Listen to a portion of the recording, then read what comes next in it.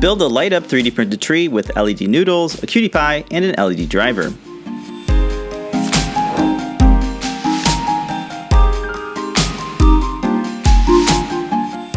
This features 8 helical spokes that spiral and taper to form a tree. Each LED noodle fades sequentially, creating a subtle effect.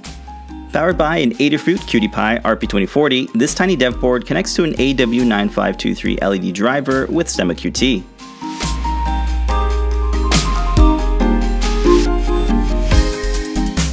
Adorned atop the tree is an elegant topper with the Adafruit logo as its star.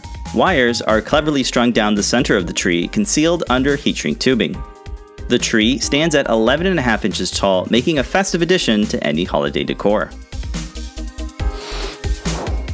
CircuitPython support for the AW9523 LED driver lets you control LEDs with PWM. The demo code features gamma correction for controlling the brightness of each LED. We think this is a good resource for LED projects where you want smooth fading.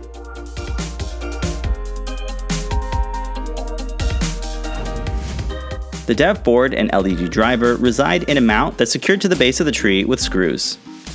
A cover fits over the base and features an engraved symbol of a snowflake.